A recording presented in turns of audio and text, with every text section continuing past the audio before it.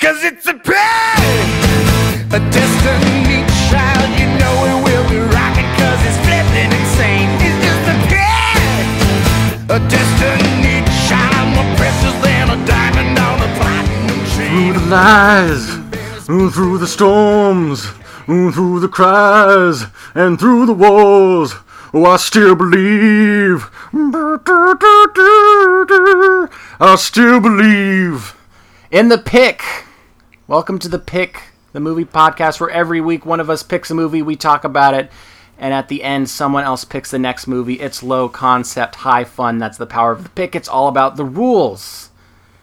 We are your hosts, John Otney, Colin Westman, and Sean Lemmy.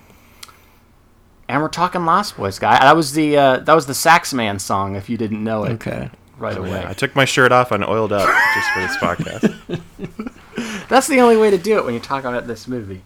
Yeah. I read an interview with Saxman, and he talked about like he was performing so much with his shirt off that he said like the oil felt like his clothes to him.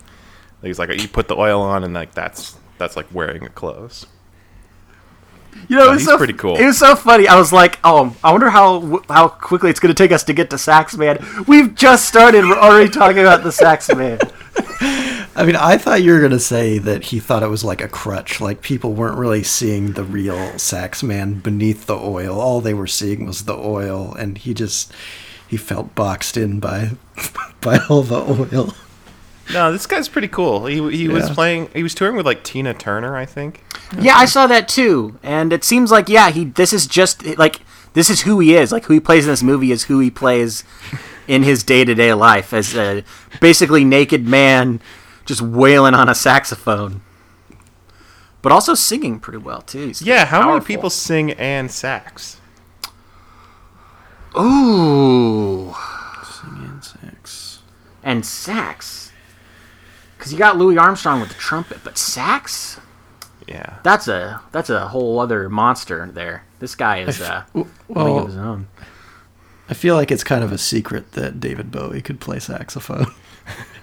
Like I don't know if he ever did it when he performed live, but like a bunch of his songs have saxophone on them, and it's him playing. Like Changes, that's him playing. I feel like saxophone. Bowie was also secretive about his ability as a pianist. Like he played piano on all the albums, but I've never seen him actually play a piano except maybe in. Does he play a piano in Extras? Yeah, he does. Yeah. Fat man who sold his dream. Good stuff. But we're talking Lost Boys. You know, summer's come to an end. It's the fall, so I thought this would be a good movie to kind of bridge the gap between summertime and spooky fall season. So, the 1987 teen black comedy horror classic, The Lost Boys. Oh, so many genres. I mean, that's what Wikipedia said, so that's what I went with. Teen black comedy. I guess I that throw makes adventure in there. Adventure. We're a teen black adventure comedy. Yeah, because there's action comedies and then there's adventure comedies. Like Goonies is an adventure comedy, not an action comedy.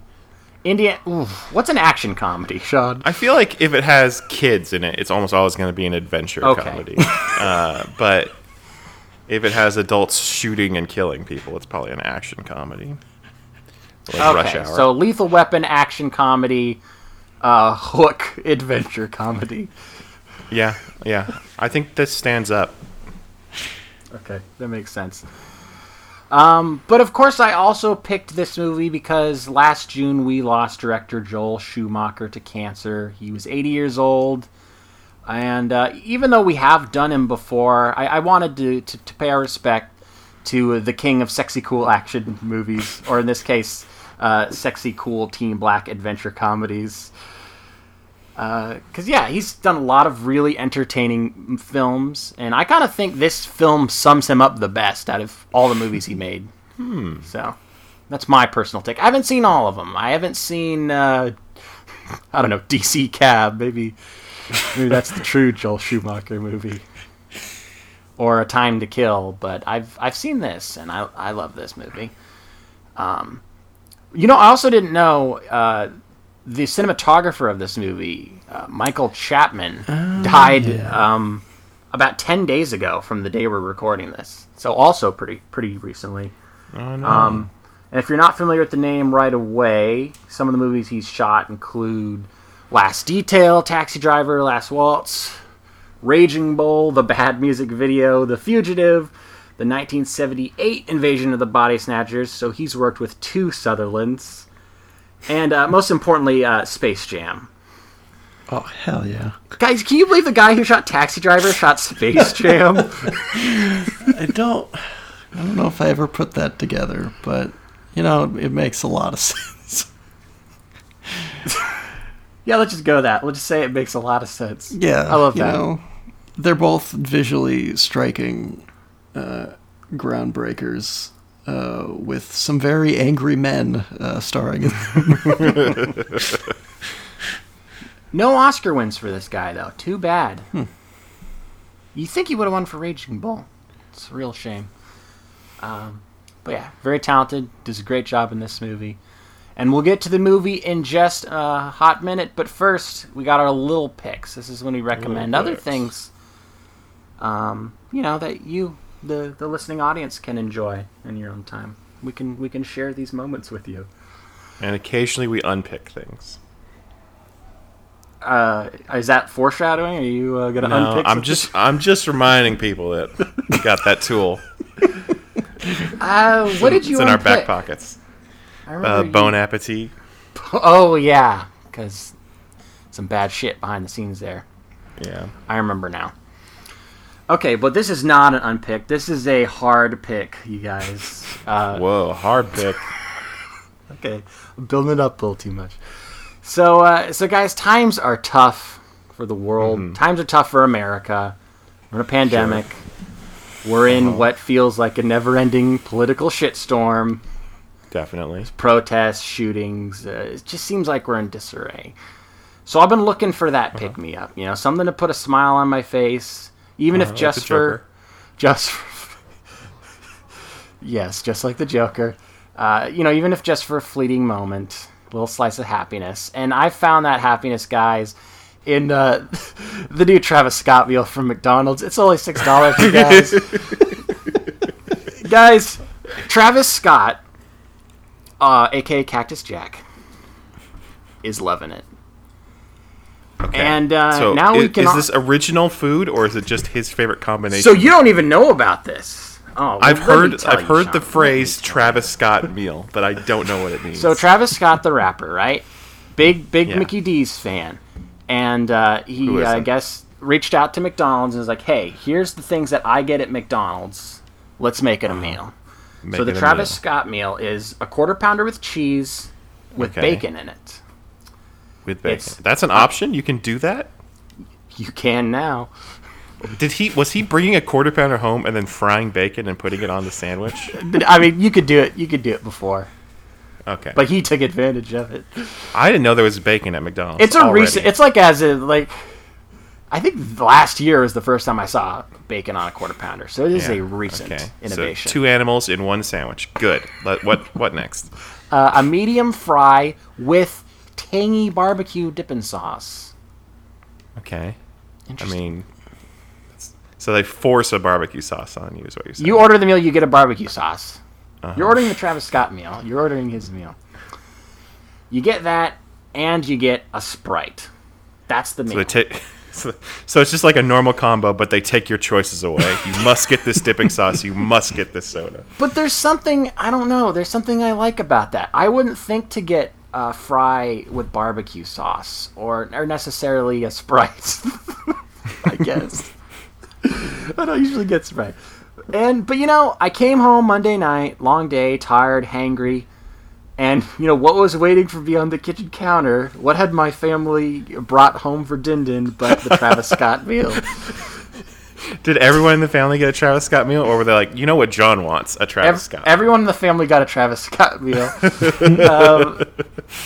And let me tell you guys, eating that bacon, dipping those fries in that tangy BBQ, sipping it down with a Sprite, all while watching Patty Mahomes slinging on Monday Night Football. It was a good night. It was a good time. It was a little slice of happiness that I needed in my week. And my question for McDonald's is, can you make substitutions? For example, I like to get a large soda. Would that be allowed, or do I have to get a medium Sprite with the Travis Scott meal? I don't know, Sean. You're fucking with death here. This isn't a good idea. You get the Travis Scott meal. Couldn't you just get a quarter pounder with bacon and fries and just ask for the dipping sauce and get your large soda? You see, Colin, that's so many more extra steps. Instead of just saying, can I get a Travis Scott meal large? I know. Well, I'm saying just like what...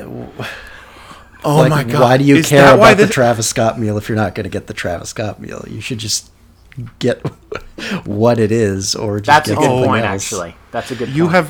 You guys have just revealed to me the genius of this, because Travis Scott has, for God knows how many years now, rolled up to the drive-thru and had to say, I would like a quarter pounder meal. Can I add bacon? I would like a barbecue sauce on the side. Make it medium size. I would like a Sprite, please. That's so many things to say at the drive-thru for just one meal. And now he can just say, I'll have the Travis Scott meal, and he gets it all. That's genius. It's not. He doesn't even need anyone else to get it. He solved the system for himself, and that's perfect. That is, yeah, you're right. He won. He won the game. That's really the dream. You know, because this also got me thinking. I had one lingering thought. Made me a little sad that there's no John Otney meal, and what I mean by that is I'm not disappointed that McDonald's didn't reach out to me and say, "Hey, John, what's a John Otney meal?" I'm disappointed that if McDonald's did hypothetically ask me, I wouldn't have anything to give them. Like, you know, I get a Big Mac meal. I get a 2 cheeseburger meal. I don't mix it up in any way. And that got me kind of down that I don't do anything unique or creative with my... Well, for us big boys, you could make it a Big Mac and 2 cheeseburger meal. It's true. We'd appreciate that. You know, I saw a video where Jack Black said, here's the Jack Black meal. And he took a fish fillet, and then he put it in between a Big Mac. And he called it a mixed surf and turf.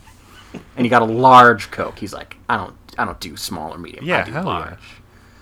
Yeah. That's a little worrying, because isn't that what Trump gets as well? Doesn't he like the fish delight and a Big Mac? Fish delight, yes. But I don't think he puts them in the same sandwich. That's innovation. Yeah. Only but you're Jack right. Black could think of that. But yeah, it makes me disappointed that I don't really do that at any restaurant. It almost makes me admire, Sean, that you and your dad do that Jack in the Box hack, is all I'll call it. Not even a hack, just ordering extra tomatoes, extra onions. Yeah, on the bacon cheeseburger that doesn't have any vegetables.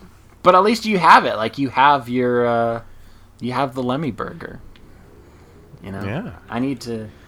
Do you mix it up at any restaurant, Colin? Do you special order anything anywhere? No.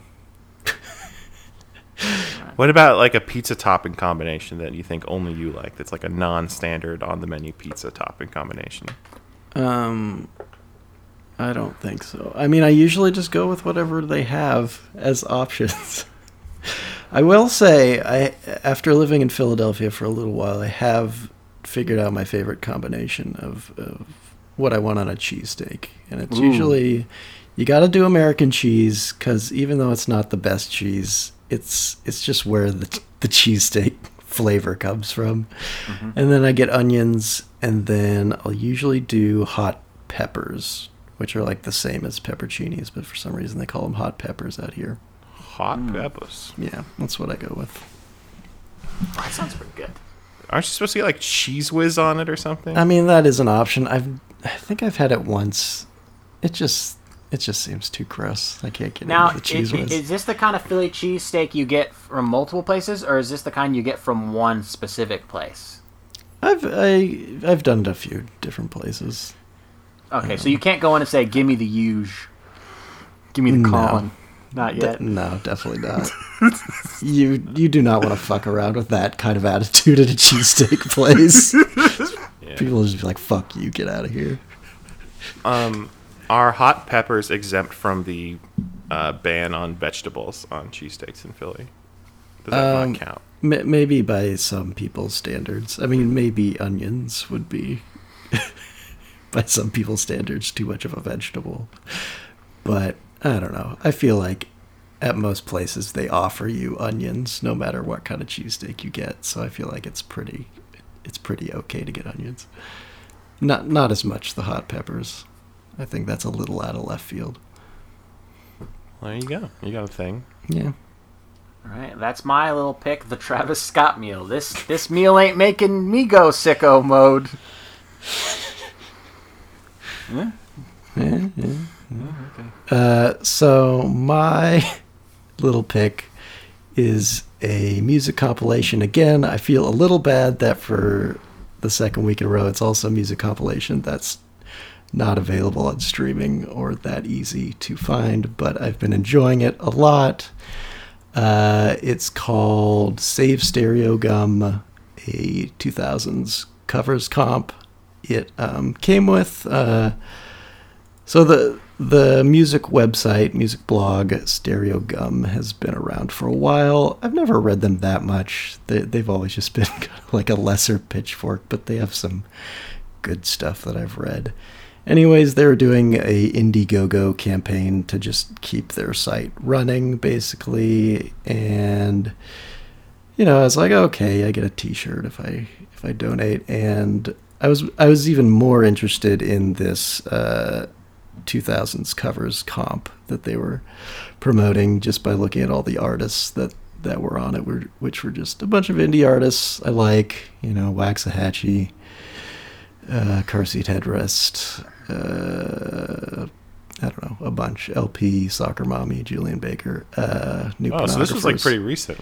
Yeah, no, this came out, I don't know, a month ago or something. I mean, I'm not even sure how these artists recorded these songs because it seemed like all of this happened during quarantine. But most of them sound good. They sound like studio recordings, except for a few. But yeah, there's just a bunch of fun songs on here. Illuminati Hotties doing Lucky by Britney Spears I really like. As I mentioned, Car Seat Headrest is a Radiohead cover. There's a few I'm not as much of a fan of, like Mac DeMarco doing Photograph by Nickelback, but his voice is like slowed down. That's really how he did his whole first album. Yeah, it's just really creepy, and I don't know. Maybe there's a way of doing a decent cover of that song, even if it is a Nickelback song. But to that end, probably my favorite cover is Lucy Dacus does a cover of Lips of an Angel by Hinder, and it's quite good. Like, it kind of broke my brain listening to it, because I was like, I really like this song, which is hard to wrap my mind around, because it's like the worst song ever in the state that it was recorded by Hinder, but I don't know, her version's just like way more mellow, way more like atmospheric, and it's just like also very catchy. She's really good at covers. Apparently. Did you listen to her cover EP from last year? I didn't, but I remember you made it a little pick, I believe. I did? Yeah. Oh, okay. So I've told you about this before. Yeah. So maybe I should have checked that out, and I wouldn't have been as surprised by this top-notch Hinder cover. But, yeah, it's not on streaming or anything. I think they're trying to keep it that way, at least for a while, just so people can donate to Stereo Gum. But maybe it'll be online, or maybe some of these songs will show up on YouTube eventually. But so can you still donate to get it, or is it just like... I think so. I was kind of poking around before we recorded, and I think you can still donate to get it. So, as you guys are aware, this July we passed a crazy milestone that, frankly, was one I never thought we would pass in my lifetime, which was we went a full year without a Marvel movie coming out. And to fill that void, I was looking to Crystal Dynamics, Marvel's The Avengers video game, which was pitched to me as like the greatest game of all time, because they're like, what if we made a Destiny game but with the Avengers? So I was like, okay, I'm in. Sign me up. And I guess I should say, just going into it, you should know that Crystal Dynamics They've been around for a long time. They made Gex the Gecko back in the day. If you guys remember that. And more recently, they had done the Tomb Raider reboot games, like Rise of the Tomb Raider. I forget what the other ones were subtitled. I think the first one was just called Tomb Raider, back in like 2013. So those are really good, like cinematic, very like Uncharted style third-person shooters, but with a fun story that reimagined this character that was, I think, mainly just like a weird bimbo in the other games. So I was excited to see their take on the Avengers, and I think they wanted to just make a single-player action game because the Avengers has a pretty solid campaign mode where you play as Kamala Khan and the Hulk and Iron Man and Captain America and Black Widow and Thor, and it's a story about the Avengers getting framed for a disaster and breaking up and having to come back together and save the world from MODOK of all villains. It's pretty good. I mean, a lot of people are like, it's an amazing story, which I think just is a reminder of how low the bar is for video game stories. Because this would be like the weakest Marvel movie by a lot. But like that's solid, and then you get into the end game, which is like theoretically the meat of the game, where you're like grinding out new gear and leveling up your characters, and that's where you start running into problems. So it's a loot. Like loot is what's driving your motivation to keep playing, right? And loot in this game is purely for stats. Nothing cosmetically changes about your character when you get new loot. And it doesn't like fundamentally change gameplay either. You do like more damage or you have more health or whatever. Which for me is not a motivator at all.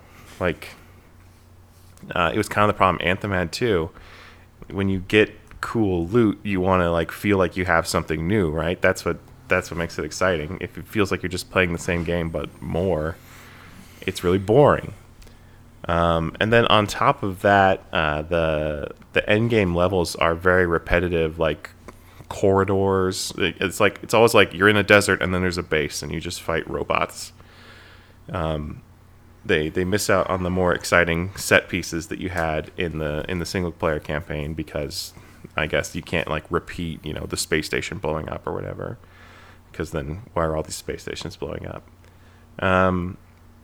And then on top of the shallowness of the end game, it's been a very buggy launch. So matchmaking basically doesn't work. I've almost entirely played the game single player instead of 4-player co-op, which is clearly the way it was designed to be played. I've had a few like literally game-breaking bugs where I had to like turn off my PlayStation. Jeez. Because it just got stuck. Including one time when I just turned the game on. I turned the game on and, pressed X to start the game, and it froze. And I sat there for like 3 minutes and nothing happened. I had to turn the console off. So I've never had a game break that badly. And this, I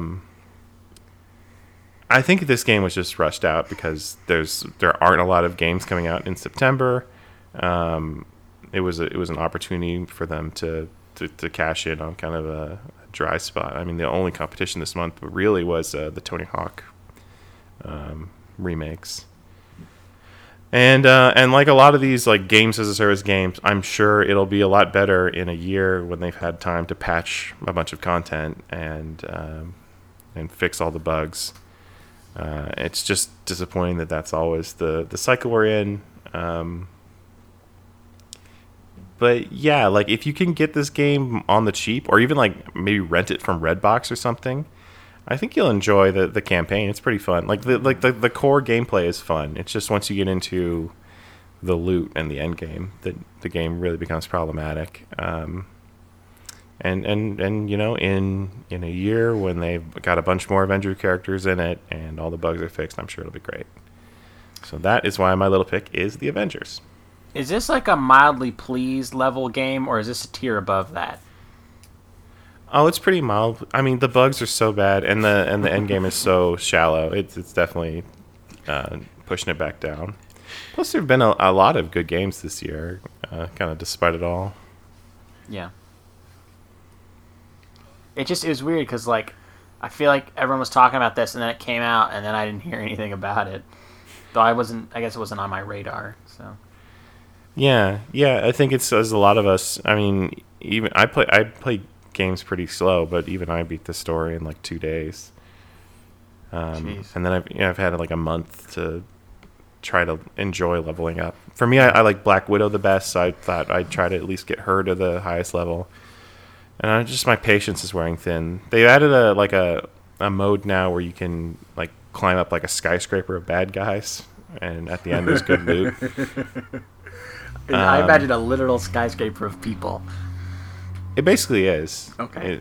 It's just like, but it's just like the same hallway, and then you get to the end of it, and like, it fades out, and then you're one level up. You take the elevator up. I imagine though, like it's made of people, and you're climbing up the people, King Kong style. No, it's not quite that. But a lot of people online are saying that they're getting, to like level 13 of 15 or whatever, and then the game freezes on them, and they lose all their progress.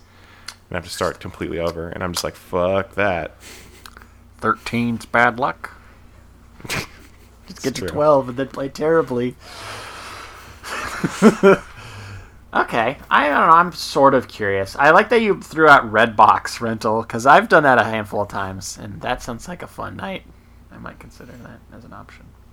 Yeah, I think you could easily get it done. Also, I will say that they never fully got over the Uncanny Valley problem of the characters looking pretty lifelike and also fairly reminiscent of their like Marvel Cinematic Universe actor counterparts, but then having totally different voices.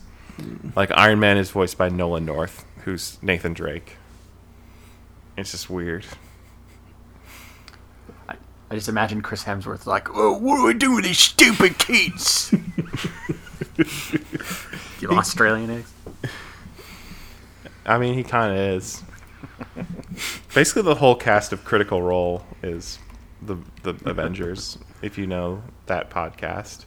Sort of. I know of it, at least. Okay. Fun. All right. It sounds like you get all these things together. You got yourself a pretty fun evening, you guys. I'm just saying. It's not often that we have 3 picks that you could all potentially do at the same time. Put on some 2000s covers while playing the Avengers video games. While you got a Travis Scott Big Mac just sitting on your coffee table, and you can munch down on it while you're... Quarter pounder, Colin, get it right. Yeah. What did I say? With bacon. You said Big Mac. All right. Well, we talked about the Big Mac a lot and shoving fish fillets inside of it. Shoving other things into it. Yeah. It was a Big Mac of a conversation. That's very true. Okay, guys, so we're talking The Lost Boys. I'll give you a little bit of background, but not too much, because I want to get into this shit. Okay, so this film began as a spec script by first-time screenwriters Janice Fisher and James Jeremias in 1985. And the producer sales organization somehow found the script, bought it for a cool $400,000. Does that even happen anymore? That's awesome. And then not long after, Warner Brothers got in on the party and were hot to make this teen black comedy vampire film. But the original script was a little different. In the original script, the characters were all around 13 or 14. In fact, Fisher and Jeremias kind of used Goonies as a model, which is what I read, but seems insane because the script was 85 and Goonies came out in 85, so I guess they just like went to the theater and they're like, okay, let's do this vampire Let's thing. make this. We got this. Which is why this film was first offered to Big Dickie D, a.k.a. Goonies director Richard Donner, and that's my nickname for him. And Big D was into it. But he was busy, he'd just done Goonies, he'd just done Ladyhawke, and he was working on a little movie you may have heard of called Lethal Fucking Weapon, which isn't the official title of that film, but you get the idea. So then WB, I don't know why, reached out to Joel Schumacher. I guess he'd had his first big hit with St. Elmo's Fire. Doesn't really seem like the same kind of film, but I guess they're like, this guy made a hit. He's fresh new talent, relatively. Let's offer him the script. And he was interested in it, and he liked the script, but he said it needs to be sexier and more adult, which I feel like kind of defines. I was going to say it defines Joel Schumacher's whole career, but then I don't know where you put the Batman movies into those, because it's far from adult as you can get. They are kind of sexy. They're sexy. Definitely sexier. Definitely sexy. So he brought in screenwriter Jeffrey Boehm, who also wrote the greatest film in history, Indiana Jones: The Last Crusade.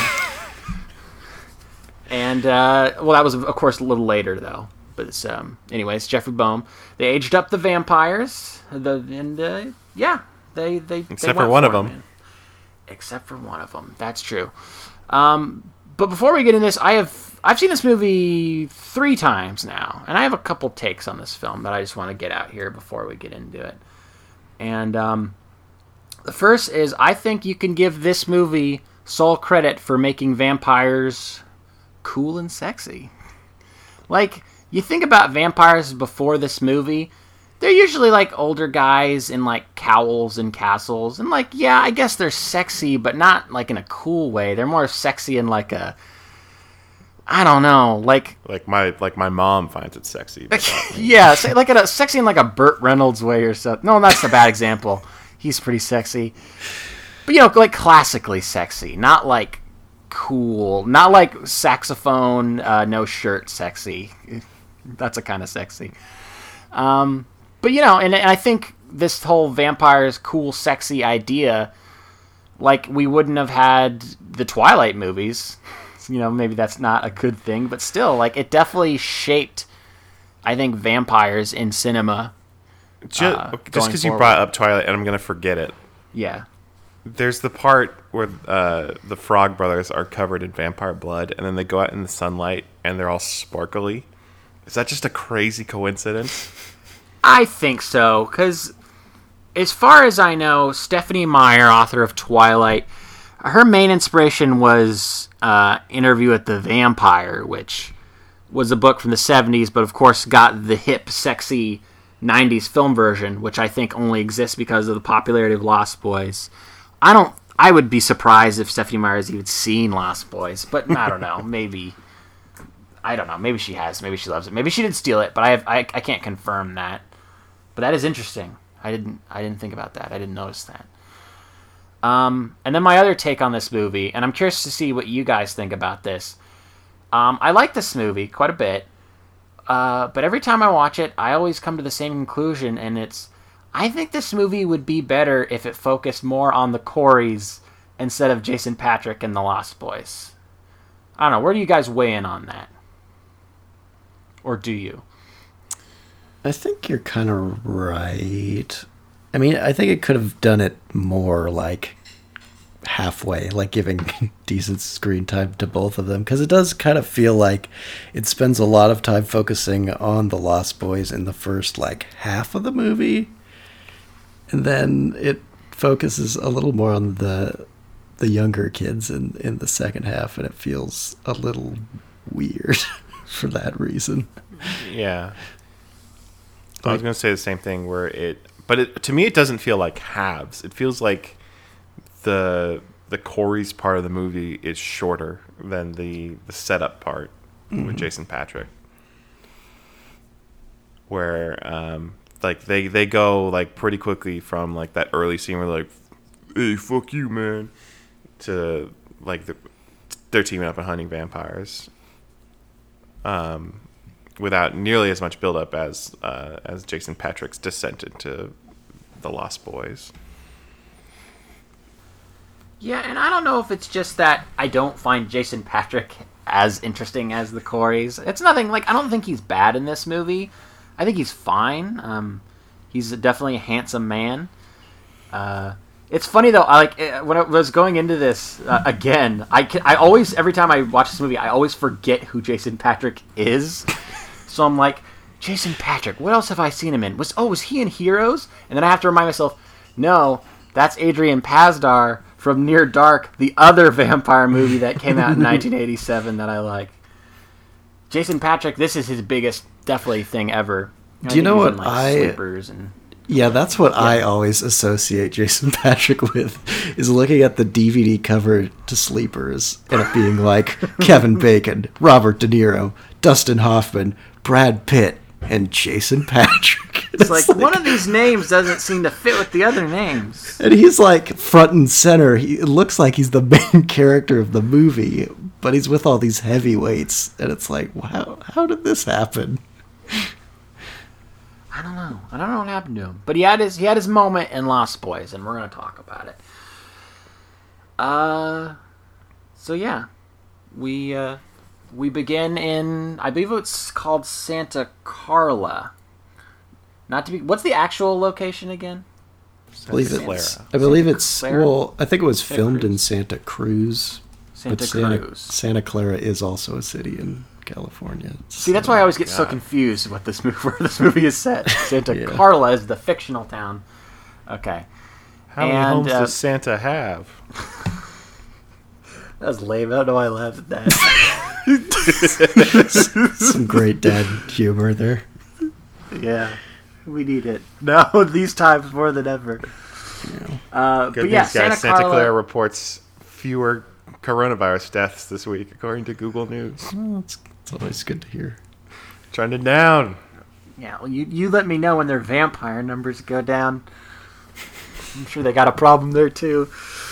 Okay, so yeah, Santa Carla. It's this cool kind of boardwalk town. It's got a carnival by the water, and there's these cool teens. I guess they're the Lost Boys, is what they are. What they're called. I don't know if that's ever official. And they hang out in this town, and it's Kiefer and Alex Winter, kind of before he got famous, and then two other guys who knows who they are, but they're super cool. It's so funny because it's clearly just supposed to be three nobodies, but then one of them actually went on Alex Winter. Yeah, how about that? And they're preying on the people of this town. I don't remember the opening kill. I don't know. It's like a security guard who's like, I told you not to fucking run around on the merry-go-round. And they use a great technique in this movie where they like swoop down, like the camera's like above people and it comes down on them. Did you guys take that as they're flying or they're like jumping up and then down at you? I think it must have been flying, right? I just assumed they were flying. Yeah, because it's Peter Pan, Lost Boys flying. Sure. Yeah, and I like that technique. There's a lot of cool techniques in this movie. Thank you, Michael Chapman. Good work. Really kind of this location is a character, as you might say. Enjoy that. Yeah, and I always want was any place actually like this in the 80s? Like, is this a hyped up fantasy of what it could have been then? Or is this, like, was there a time where things were actually this raucous? It's definitely heightened a little bit. Because, this is a real location, but I don't think they had, Saxman concerts on the beach every night. And late night video stores. And all this cool stuff. Late night comic stores. It was so weird in that part of the movie where he goes to the comic book store and then he goes home and his mom's like, it's 10 o'clock, time for bed. I'm like, what the fuck time was it when he was at the comic store? It was dark. I don't know. Okay, so we get that little opening, and then we're introduced to I think they're called the Emersons, and that's Lucy, Diane Wiest, and Michael, Jason Patric, and Sam, Corey Haim, and they're driving from Phoenix to Santa Carla to go live with Lucy's dad, who I think is just called Grandpa. And we get a nice sequence of them driving through Santa Carla to People Are Strange cover, Echo and the Bunnymen. Very cool. Always got to go with the cool choices. And there's that billboard on the back of it. It says, Murder Capital of the World. Yeah. And that's pretty crazy because this place doesn't seem that big, but, it's probably true because all the vampire murders. Does that mean this is the only city in the world that has vampires? Are these the only vampires in the world? I mean, who turned them into vampires? Who turned the vampire that turned them into vampires? There's other vampires. That would be quite the twist. There are two shitty direct-to-DVD sequels to this movie. Did you know? Oh, this? okay. So there must be more vampires then. Yeah. I don't think they got anyone back but Corey Feldman. And maybe the other guy who plays his brother. Mm-hmm. There's the Lost Boys. The other frog brother? The other frog brother. Lost Boys, The Tribe, I know is one of them. And I don't know what the other one's called. Oh, I see one of them stars someone named Angus Sutherland. How many Sutherlands are there? What? You think it's just a coincidence? They got someone else with the last name Sutherland? No, he's another son of Donald Sutherland. Donald Sutherland has another son born in the 80s. Born in the 80s. When did they make this movie? The Tribe came out in 2008. Oh, God. This is like straight to Walmart. There's one after that, too, called Lost Boys The Thirst. And Corey Feldman's, like, front and center with a headband, arms folded. It's weird that one's called an American/South African comedy horror action film. Oh, yeah. I wonder if it was just financed by South Africa. I don't know. It could have been filmed there. Sure. There's a few South African movies. Sure, it's possible. We'll get to those when I pick those next time in a double feature. We'll get into it. It's got a 0% on Rotten Tomatoes. Yeah, I don't know. It's hard to imagine this universe stripped away from the 80s. As well as right? youth. That's such a big part of it. As well as youth. Can't really call them boys anymore. But it's got Corey Feldman. Okay, let's talk about Corey Feldman. He is terrible in this, right? He's not very good. He's doing a voice. He's like, I'm talking like a man now. He's doing... What the fuck is he doing? He's doing Rambo, basically. He's got a headband. He's doing Rambo. I like it. I think it works. I don't dislike... Because I think Corey Feldman's a good actor. Yeah, he made a choice in this movie, and you're either with that choice or you're against that choice. I like these characters. It's funny. Yeah. Like, I'm almost willing to forget the voice just because, like, I like these guys. They're broad. They're caricatures. They're not people.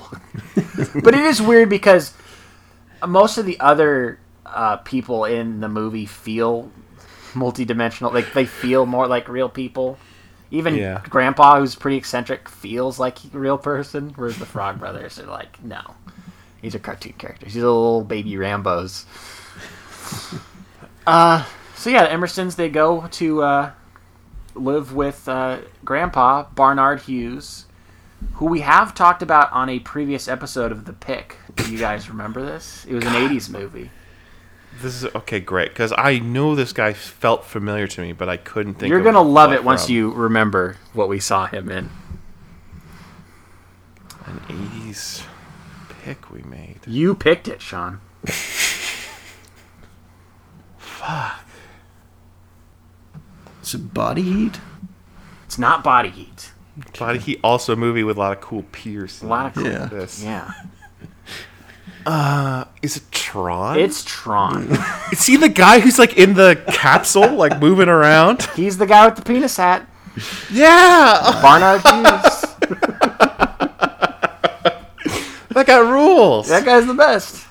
He rules in this movie too. He's great.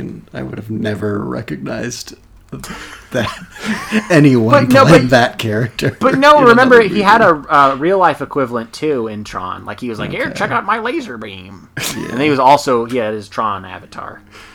So he's probably like the 4th or 5th most important character in Tron, depending on how many David Warners you count before him. But yeah, here he's playing Grandpa. I guess I don't know if they ever say what his job is. Something with, like, I don't know if it's taxidermy. He makes, like, antlers, I guess. I don't know what you call that job. If that's a job or a hobby. Yeah, he's just really into doing shit with dead animals. Yeah, maybe he's just retired. He could be. I mean, that's his hobby. They do say that a lot of people that live in Santa Carla are, like, retired or, like, ex-hippies. And he definitely kind of has that vibe. Though he's a little intense. I don't really remember anything aside from all the antlers. I don't remember anything super crazy about him. I mean, he's got his own drawer or like shelf in the fridge for his snacks, but that's not weird. He's just he likes his root beer. He's fun. Oh, and he only takes his car, like he just like starts the engine. He won't actually drive it. Ha ha ha. Right. So then it doesn't take long till we actually just, we get some sweet peer action, people hanging out. We got Corey. I almost called him the Coreys. We got Corey Haim, Sam, and he goes to a comic book shop, being all cool with his big 80s jacket, saying he's looking for Batman number 14. And I feel like there's some line that's like, "That's a pretty rare book. There's only like 4 in the world." And he's like, "Yeah, I'm always looking out for the other 3. It's like, whoa, he's already got one. I looked it up, too. It's not a rare comic at all. Actually, Batman's 16 is way more rare. Just so you guys know, if you're ever in a comic book store. But still, it's fun. And I hate the idea of people referring to comics just by their numbers like that. Like, it's too nerdy. It makes me cringe. Yeah, like, I can remember some great comic books, like The Death of Gwen Stacy or whatever. I can't fucking tell you what number that is. I don't know. Unless it's 1 or 2 or something. Yeah. But yeah, I like it. It's funny. Even, like, because they already know what he's talking about. Like, it's a pretty rare book. They know Batman 14. They have it ready, locked and loaded in their head. They can visualize it. They know it's rarity. Yeah, and there's the thing about the Supermans too, where it's like, oh, you can't put Superman 362 over there because he doesn't even know about Red Krypton. And Superman 16 is right. It's like, what the fuck is this shit? I kind of like that. Again, I kind of like that. Yeah, I know. It's good. It just makes me cringe. Sean, these are kids, okay? They're dumb. I know. I forgive it. It just makes me uncomfortable because of my own insecurities. And they try to recommend to Sam a vampire comic, but he doesn't read horror comics. But they tell him, this will save your life. Yeah, and I was wondering, did they just give this to every kid that comes into the comic book store? Or did they see something in this kid where, like, hey, you need this? Yeah, go ahead. I think that's it. I think they like, this guy's, he knows as much about comics as we do. He doesn't deserve to die. Also, maybe not a lot of people move there because it's the murder capital of the world. Now, granted, that seemed like that was more of like a kind of like a on the down low urban legend kind of thing. It's probably not like on their postcards or something. But still, I do wonder if maybe not that many people move to Santa Carla. I don't know. Yeah. But it's cool. I don't need to question it. I like it. Mm-hmm. And so while Sam's meeting the Frog Brothers... does anyone know what the other Frog Brothers' name is or the actor? I feel bad that I never talk about him, but I don't know who he is. The actor is Jameson Newlander. Oh, I see he was in one of the sequels. So he did come back. Yeah, he plays Alan Frog. Alan Frog. Cool. Thank you, Colin. Appreciate that. So they're doing that. I should get to what Jason Patric's doing, but first, I wanted to touch on the video store. Let's do the video store real quick. So Diane Weiss, was she looking for a job? Was that what... I've seen this movie 3 times. You think I'd remember? That is exactly what she's doing. Although specifically, she also sees the lost child. Yes. Which I don't remember if that is the vampire child, if that was a setup, or if that was actually just a lost child. I don't remember. So she goes in this video store, and we meet Edward Herrmann as Max. He's dressed in a giant 80s suit. It looks great. Yeah, so 80s. And I didn't realize this is the same year Edward Herrmann did Overboard. So this is his year, man. Loving it. He's killing it this year. Bigger role in this movie for sure. He's Max, and he's a likable guy. He owns a store, and he likes Lucy right away. But those dang Lost Boys are wandering around being punks. He doesn't like it when they're in there. Yeah, he's like, I told you to get out of here. So you're like, oh, this guy, maybe he knows about the vampire stuff.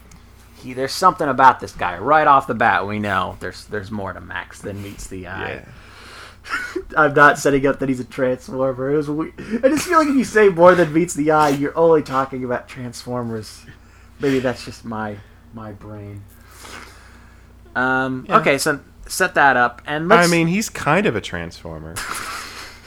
Yeah, I guess. Well, spoilers, everyone. Spoilers.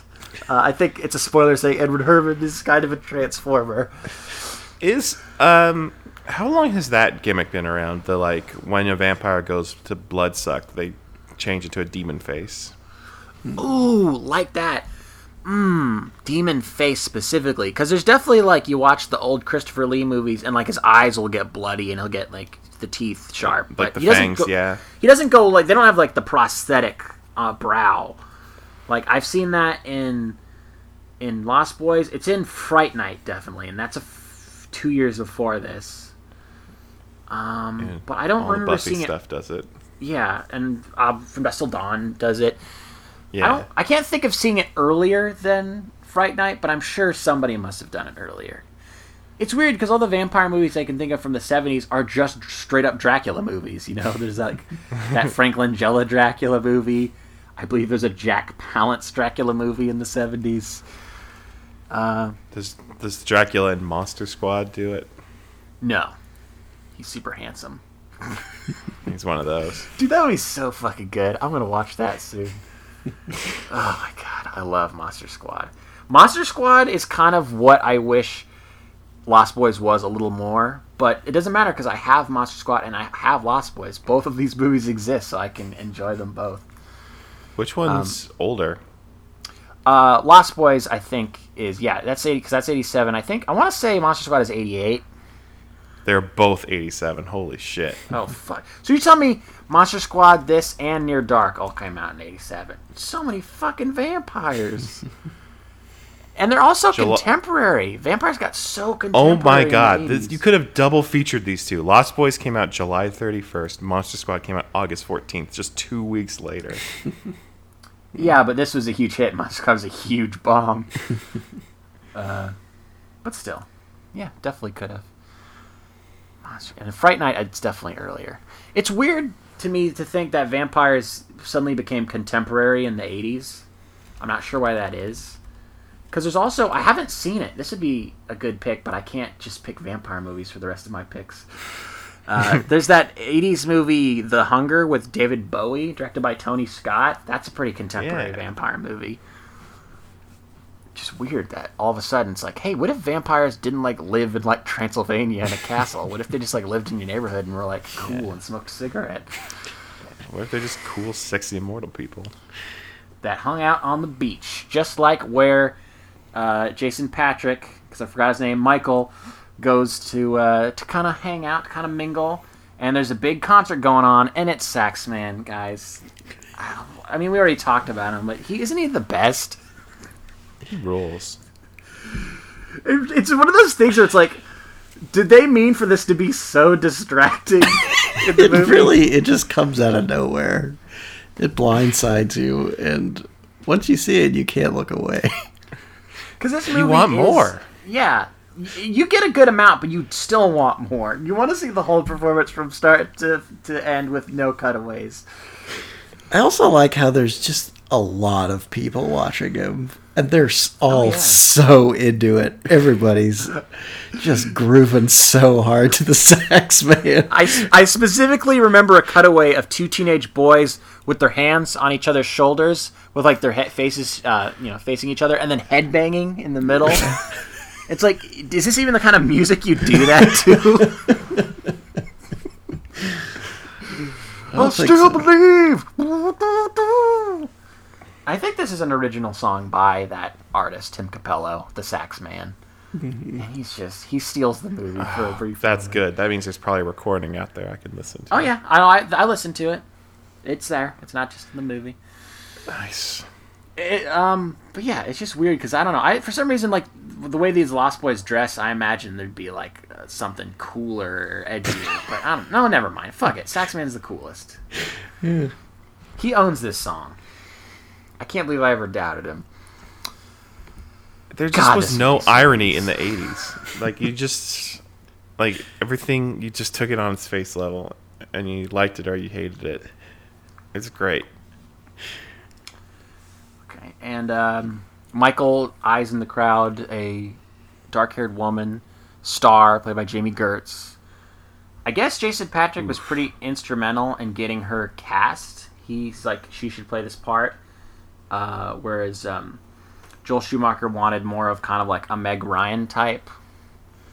But I guess Jason Patric just had all this power for some reason. He turned down this movie like 5 times. He's like, I don't want to do this movie. But then, like, Joel Schumacher, you have to do it. You're the greatest. And he's like, okay. Under his thrall. But another person that Joel Schumacher thinks is the greatest, that he just has nothing but praise for, is Kiefer. Kiefer is David, the leader of the Lost Boys. And he's got a look in this movie. How do you guys feel about Kiefer's look as David? It's working for you? Okay. It's pretty good. The thing is, it's definitely better than all of the other Lost Boys, who just have the longest, grossest mullets you've ever seen. Like, Kiefer's keeping it, a little bit tighter. It's a little spikier. It's got more definition. It's not just long strands of weird curls. I'm into it. okay.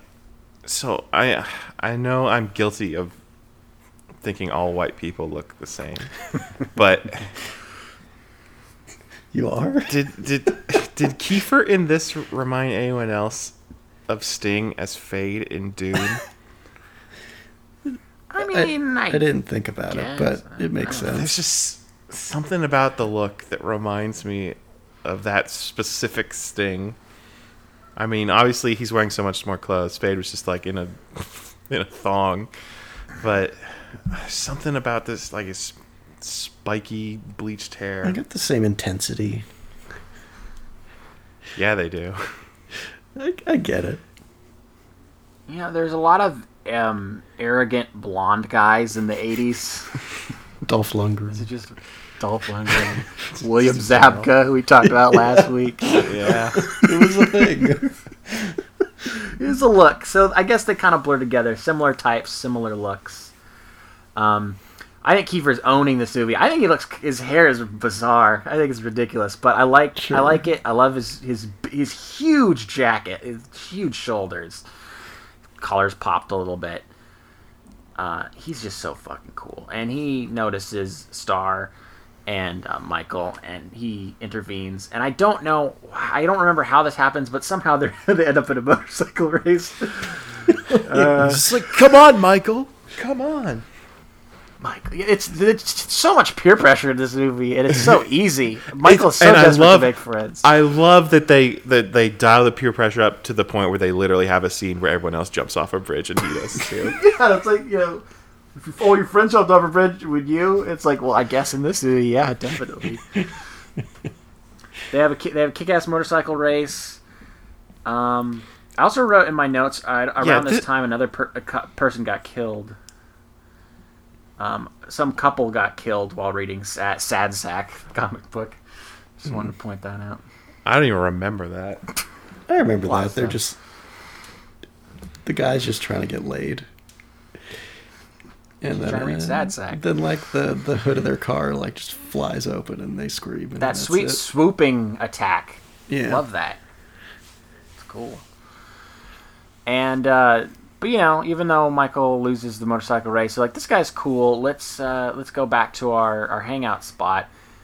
And what a hangout spot! Holy crap! They live in basically a collapsed underground hotel. They said it was a hotel in the early 1900s, and then an earthquake brought it underground.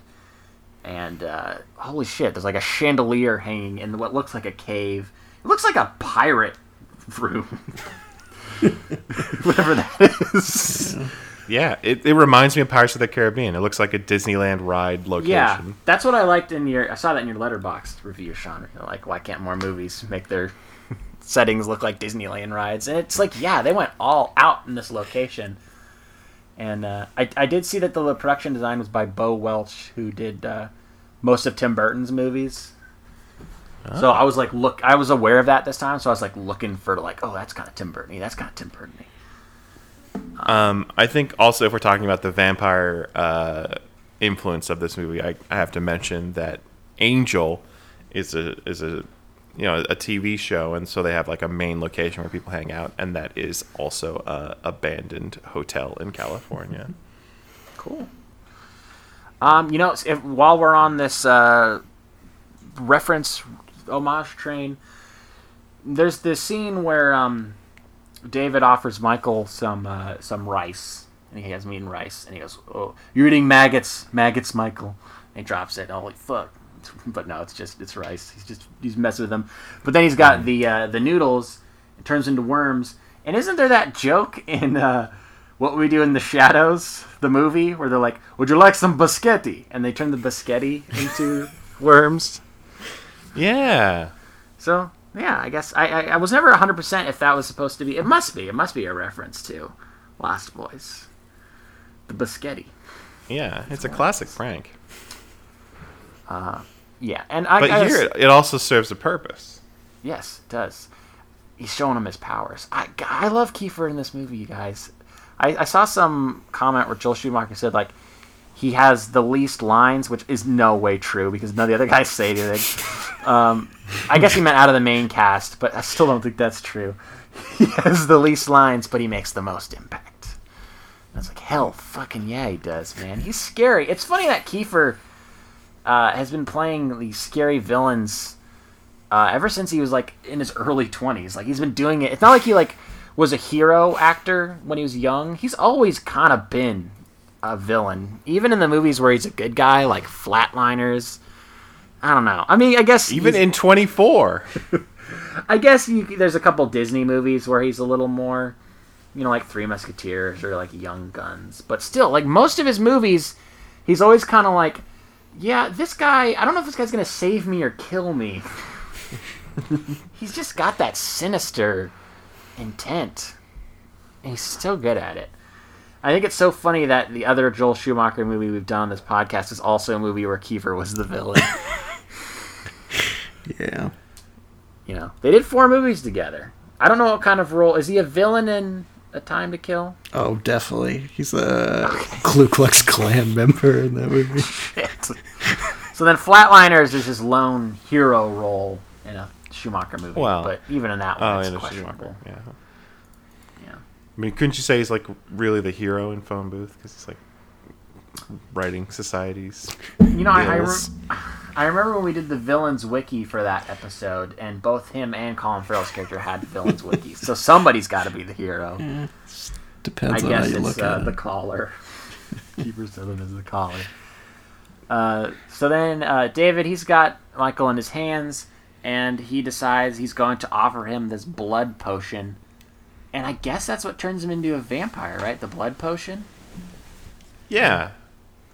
So he was doing this trick, right? He kept tricking him with the food. Yeah. And so Michael's like, okay, it's not blood, it's really just wine. He tricks him again.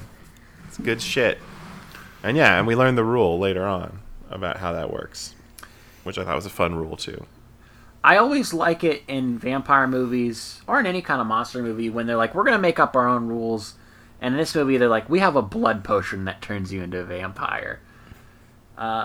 It's funny. But only halfway. Oh, that's right. You're right. But, like, do you ever see anyone get bit in this movie? I don't think so. I mean, when they ambush that, gang. Yeah. Or whatever that was, when all those people are partying around that fire. Let's talk about that scene in a minute. That seems cool. I'll get to that pretty soon. I don't know. It seems like they just murder people and rip them apart, but I guess they're drinking their blood. They just don't really show it. Yeah, got a blood potion. I mean, we don't even see them, right? We just see the camera swooping at people. But yeah, drinks a blood potion, not feeling so hot, falls off a bridge. It's all good stuff. Just a fun evening. His first evening in Santa Carla. He did a lot that day. I really want to know what happens after he falls. Didn't they fall into water? He falls into mist, and then he wakes up in his bed. Maybe they caught him and brought him home. Yeah. Because it doesn't seem like he can fly yet. But...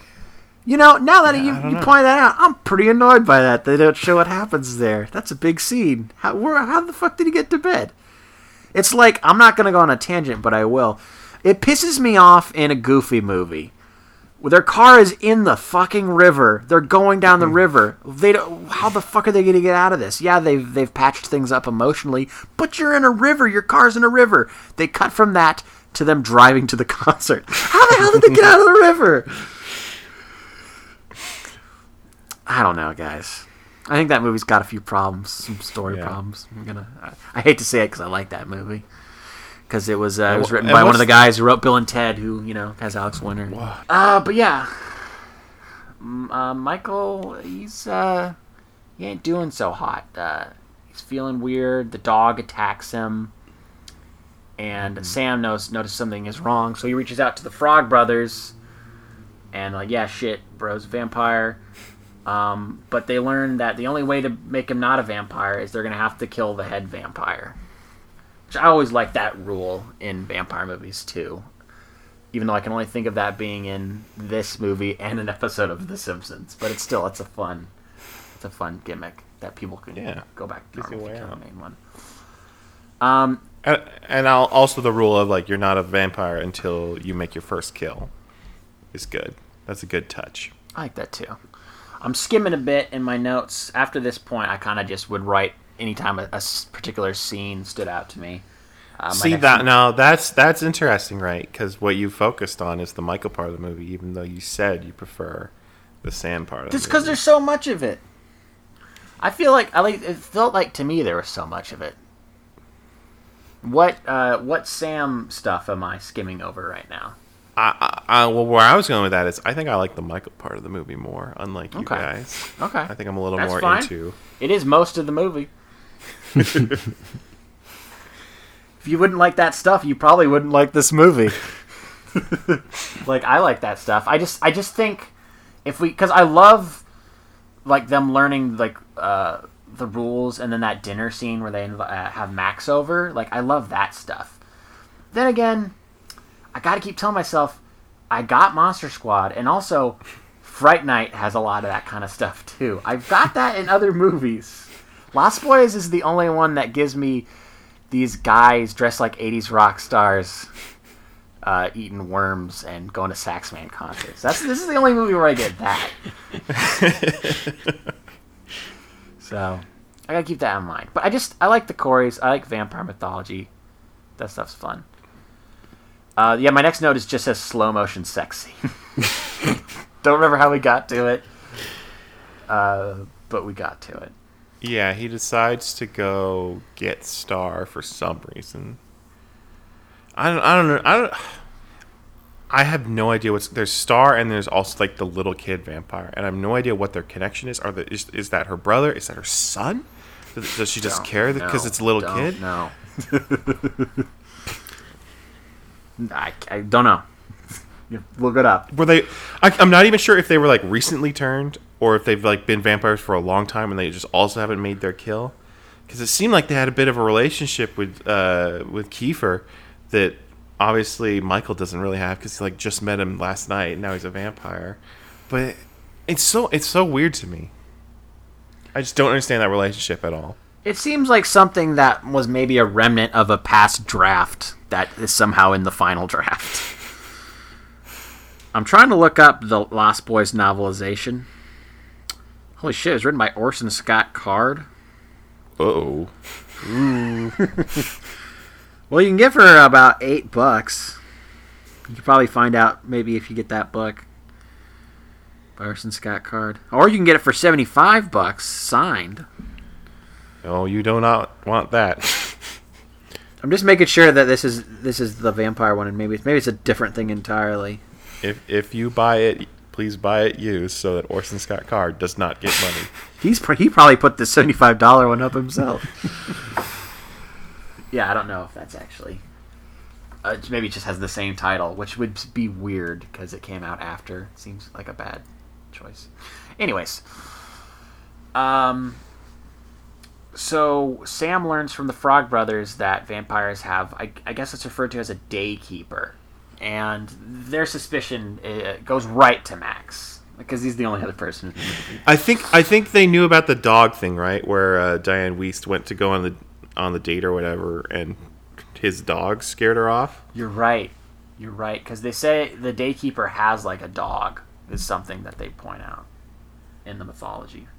Daykeeper also new term for me, but I like it. And I like this dinner sequence.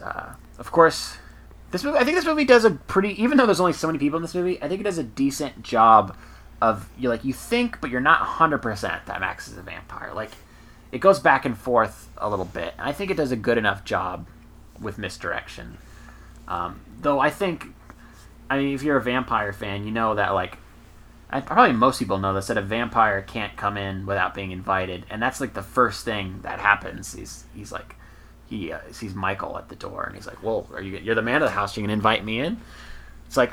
What? Yeah. Yeah, dude, he's definitely if he's gonna... If right, that's but I think that's so good, because you really have no reason to suspect him until that happens. Yes. But then they do all these tests, and he's passing all of them. He's eating garlic. He has a reflection in the mirror. Like, he's doing good. Yeah. So they're like, fuck, I don't know. I guess we can go ahead to how that's explained later. Didn't they explain that by inviting the vampire in, all the tests won't work because you've invited him into your home? Isn't their explanation? That's what they say, and that's like a huge loophole. Yeah, can you imagine, like, inviting a vampire in, and then, like, yeah, you can't kill him or anything because you were so nice to invite him in. There's gotta be more to it than that, right? That's one of my least favorite parts of vampire mythology is you can't let them in. It's like, they gotta be able to get into some places, right? They kind of throw it out in this movie too, because then all the other vampires attack the house and they just break in. I'm so stoked to talk about all the vampire kills. We're pretty close. I don't have much more to talk about before that. My next note was that sweet vampire attack on the beach. If you guys don't recall, it's set to Aerosmith's Walk This Way. That's right. And it looks like it's filmed in the apocalypse. Like, the whole scene is, like, red. And this is where they're taking Michael, I guess, to try and initiate him. And they're just swooping left and right, grabbing people to walk this way. And it's pretty intense. It's pretty cool. Liking this a lot. Maybe they do the swooping a little too much, but I don't care. It's cool. Is this when they go to the cave? Let's go to the cave. The Frog Brothers and Sam, they got to go to the source. They got to take out the Lost Boys. And they find them there hanging. Just hanging around. Literally. I don't know if it happens in this scene, but I really like it when they show their little feet, like, clinging to the bars. So you see how they're... That's right. It's not just their faces. It's their feet. Yeah. Yeah, like pointy little nails on their feet. I don't remember which character does it, but I feel like one of them is like, okay, let's just do it. He just goes for it. Yeah. He's like, no, what? Just stabs Alex Winter straight in the chest. Wiping him out. They're there explicitly just to kill the leader, and like, Alex Winter's probably the one. These guys have not been paying attention. Well, they're dumb, right? This is how they talk. Talk like Rambo. Rambo's not that smart. All Rambo knows is kill. He knows nothing else. It's the only thing they taught him. Killing. It's easier than breathing. He said that, John Rambo thinks it's easier to kill a person than it is to take a breath. Just throwing that out there.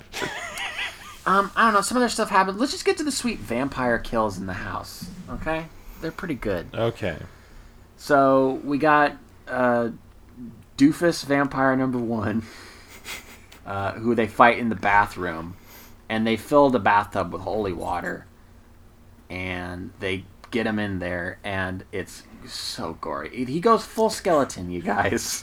I was worried because I couldn't remember that, like, oh, please show the skeleton. Please show the skeleton. Because he goes down into the holy water bathtub. He comes out, and he's got, like, a bunch of burns. So you're like, oh, man, I don't know if he's going to go full skeleton.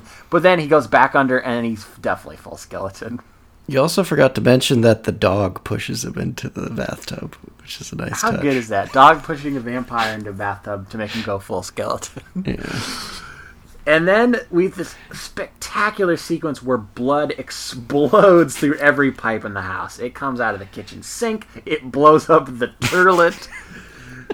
It's everywhere. I love this. There's so much blood. It's so cool. So that's really good. Yeah, I feel like Michael's in another part of the house, and like the blood's flying out of everything. He's like, "What the fuck's going on?" He's got enough on his mind already. Then there's Doofus number 2, who gets, not as cool, but still cool, very 80s, gets stabbed into a stereo. And what's cool about this is Sam says, "Whoa, death by stereo." Which I immediately Googled to see if that was the name of a band. It is. And I then Googled to see if that was the name of an album, and it was. It's too good not to be. Death it's by also worth stereo. noting, he shot him with a bow and arrow. Oh, yeah. Oh, my God. It's so cool. And it looks like it's like a little kid's bow and arrow. It doesn't look like a hunting bow and arrow. Well, was it the arrow, or was it the stereo that killed the beast? You're right. It was probably the stereo. And then we get our next... I mean, this movie's playing it... I guess I don't know vampire rules enough, but it seems like they're playing it pretty fast and loose with what counts as a stake. They're counting arrows, and then later, like, antlers. Yeah, let's get to it. So like a gazelle's antlers. David and Michael are fighting. They're exchanging blows, pretty evenly matched. Flying around. It's cool. And I don't know. I'm trying to remember. It's funny when every time we talk about a fight on the pick, I always try to be like, okay, and then he punches him, and then he kicks him, and then he blocks it. Like, I have to, like, work out all the choreography in my head. We can just jump ahead. A fucking truck comes through the house. It's, no, that's later. I'm skipping ahead. You're skipping way too far. That's like the very end of the movie. Yeah, the last 5 seconds. You're right. It's antlers. I'm 5 seconds ahead. It's antlers. Stabs him with antlers. Pretty cool. But they're weird. They're not deer antlers. I'm telling you, they're like a gazelle's antlers. Like, how did this African animal get killed by Grandpa? Okay, but yeah, then... Were you surprised that they killed Kiefer? They didn't let him escape? They had such an easy out of, he's not actually the head vampire. They could just let him fly away. Yes, because, this movie really seems like it should have had a sequel. Like, I don't know. Just because it was a big hit, it's got that blockbuster-y kind of feel. And it's got the Frog Brothers. I mean, I guess they did make sequels. But, yeah, I'm definitely surprised that they killed Kiefer like they did. They did him hard. But it's cool. I mean... And, I think this movie, again, does a great job of... I didn't even think about the antlers. It's like, of course they're going to use the antlers later on as a weapon. It's got this whole dangerous room of pointy... I'm not sure what antlers are made out of, but... Also, wood-like. They do this whole thing with the taxidermy where Grandpa keeps giving Corey Haim taxidermy animals. Mm-hmm. And there are, like, every time these scenes come up, there are so many opportunities to drop in a jump scare, and they never do it because it's the 80s. And it's so weird to me as a modern audience member watching this movie because I'm like expecting so many jump scares, and they just never come. I mean, this movie is not really a horror movie. I mean, it's got vampires in it, and they make monster faces.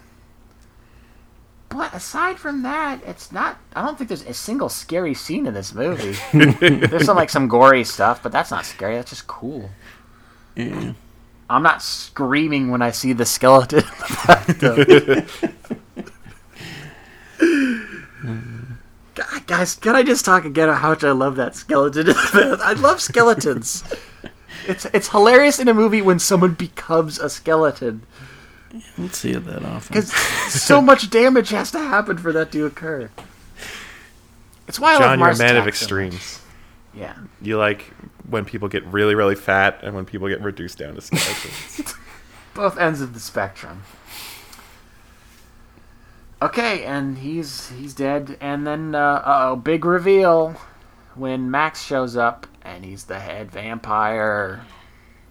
And he makes a scary monster face. And he reveals his master plan was to convert the whole family so that Diane Wiest would want to become a vampire. And so the Lost Boys could become the Lost Family. creepy.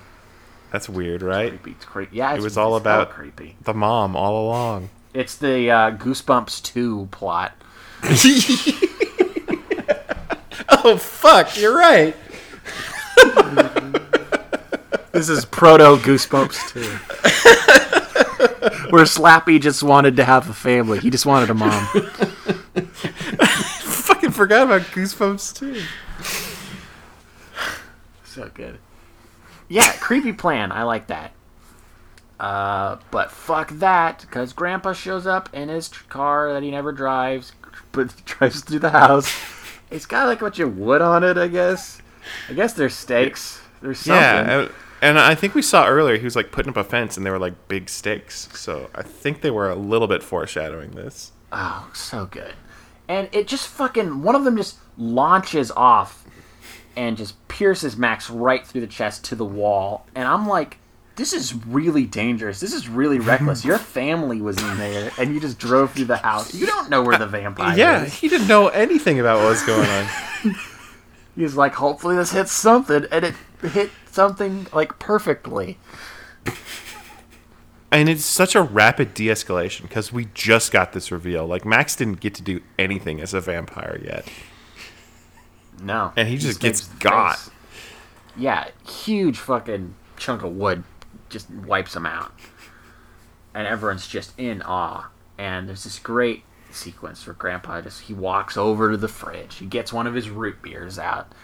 And he says that, I love this line. It's the best line in the movie where he says, one thing I could never stomach about living in Santa Carla, all the damn vampires. And then, doom, doom, doom, people are strange. So he, and that is... Like, I get that that's a great line to end the movie on, but it is so abrupt. It is abrupt. It's like, so I guess Michael's back to normal now. Him and Star, what's going? Yeah, I don't know. Yeah.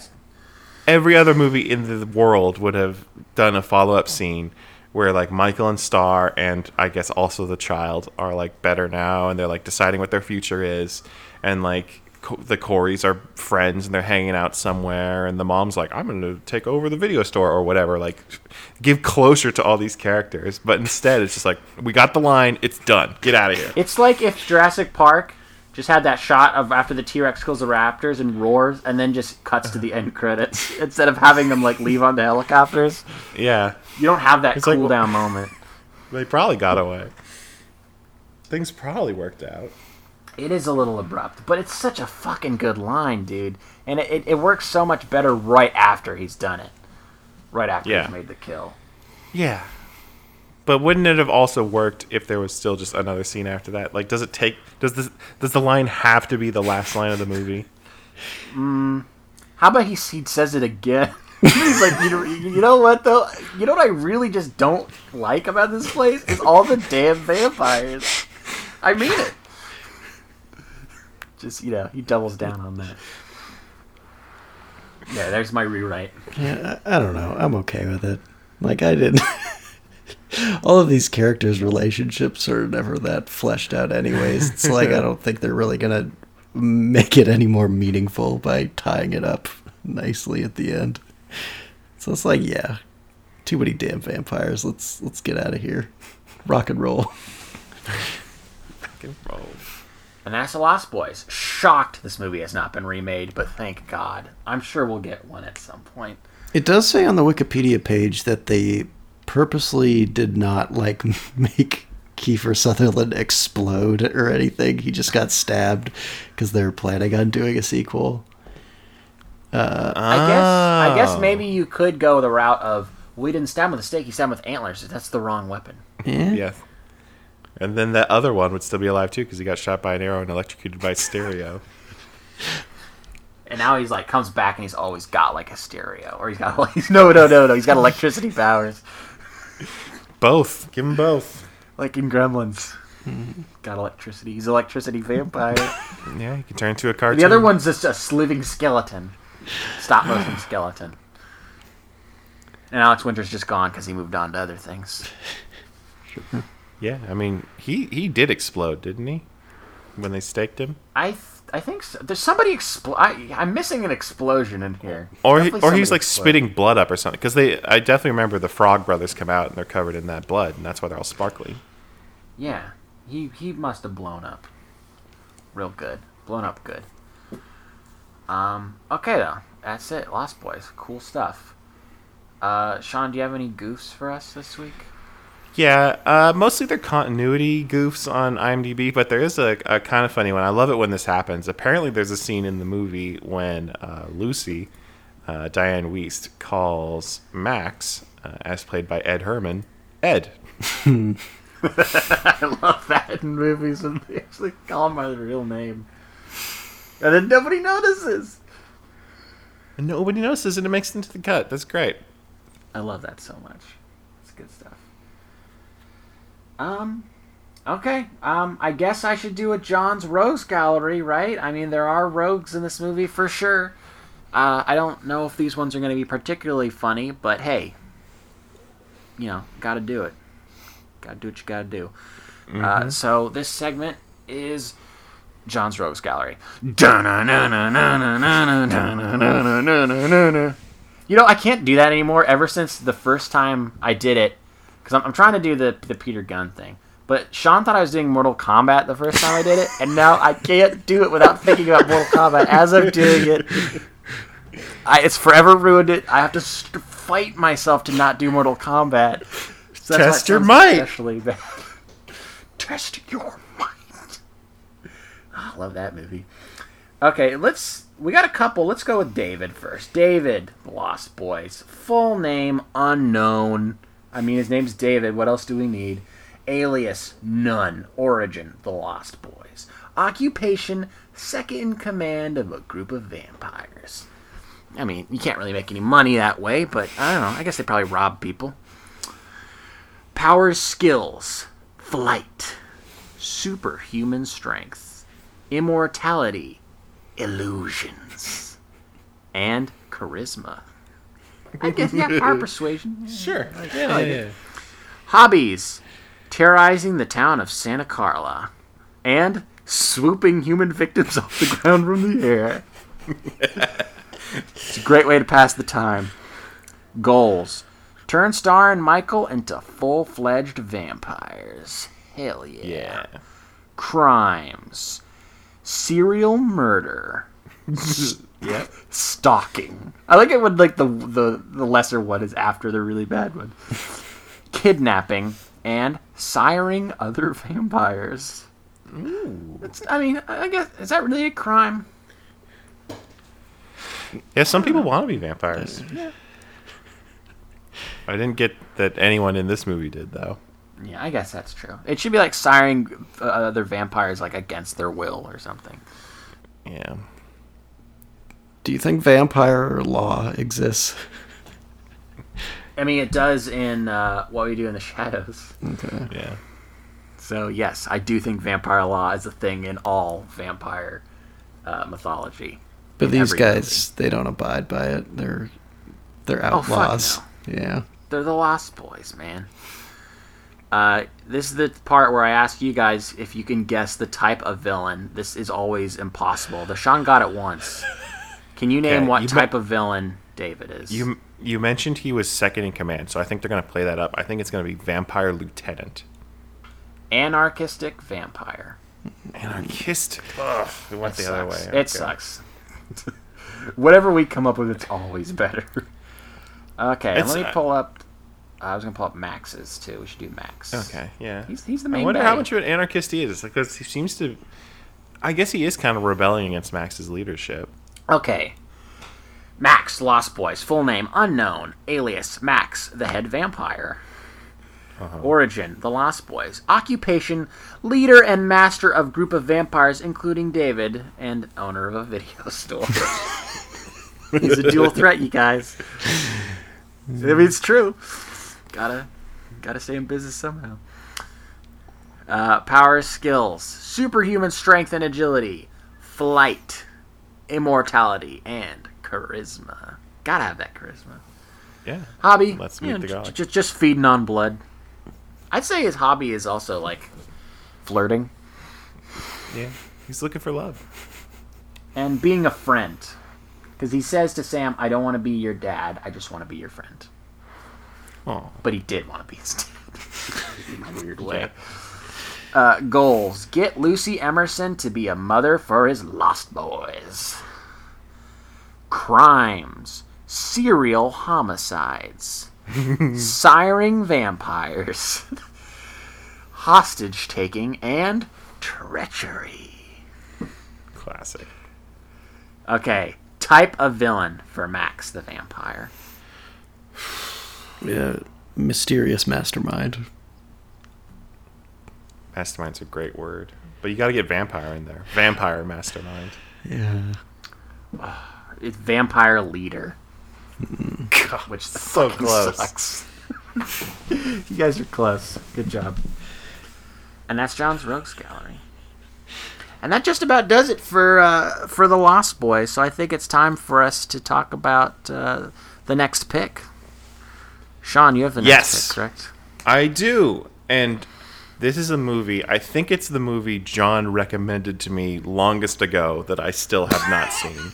I'm pretty sure John told me to watch this movie in like junior high, and I've never gotten around to seeing it. Junior high John is a different person from today John. We're gonna have to see if your recommendation holds up. It's a movie. It's streaming on Amazon Prime right now. Stars Christopher Walken. I'm keeping us in the 80s. It's 1983's The Dead Zone by David Cronenberg. Oh, cool. I was afraid there for a minute that you were going to pick The Prophecy because I already did that on an episode of Stream Police. But we saw The Prophecy. Yeah, I saw it with you first time. Dead Zone. I haven't seen Dead Zone since junior high. Isn't that also a Jeffrey Boehm script? Whoa. Which one? The Dead Zone? Dead Zone. Holy shit. It is. Back-to-back Jeffrey Boehm, you guys. We're going to drop the Boehm this Shocktober. That's crazy. That was totally... I assume that was not intentional, right, Sean? Yeah, I just knew Stephen King. I had no idea. Yeah, no, this will be great. This is going to be a super fun time. This is Cronenberg. This is a Dino De Laurentiis movie, so it's got plenty of violence. It's got Tom Skerritt. Very underrated Tom Skerritt. Martin Sheen. I don't know why I went with Tom Skerritt before Martin Sheen, but it's got them both. This will be fun. Yeah, I haven't seen that in a long time, but it's a good movie. I feel like we've either at this point written about or talked about like every Cronenberg movie. Seriously, like because I did a Cronen. Oh my god, because the first two Cronenbergs, one was the Stream Police, the other one I wrote on the blog. We've done The Brood. We've written about Videodrome, Scanners, Dead Ringers. I did a review. Dead Ringers. I saw you that Crash is coming to Criterion, so that'll be for sure the next Criterion month. We're just gonna end up covering his whole career. Crazy. Sean, even back in the day, Sean wrote Eastern Promises review like the first couple of weeks. Posts on the blog. He's probably our most covered director by far on our site. So that's great. It's a lot to choose from, apparently. And if you want to check that out, check out our website, mildlypleased.com. And you can also check out this podcast by searching, I guess, Mildly Pleased. You probably can't search The Pick anywhere where you can find podcasts. Shocktober's coming up. Shocktober's coming up. I still believe that Shocktober is coming up. Check out our Shocktober. We're doing television shows. We're going to do spooky television shows for Shocktober. And, it's a good place to hang, to read some posts, listen to stuff. It's a place where, people are strange.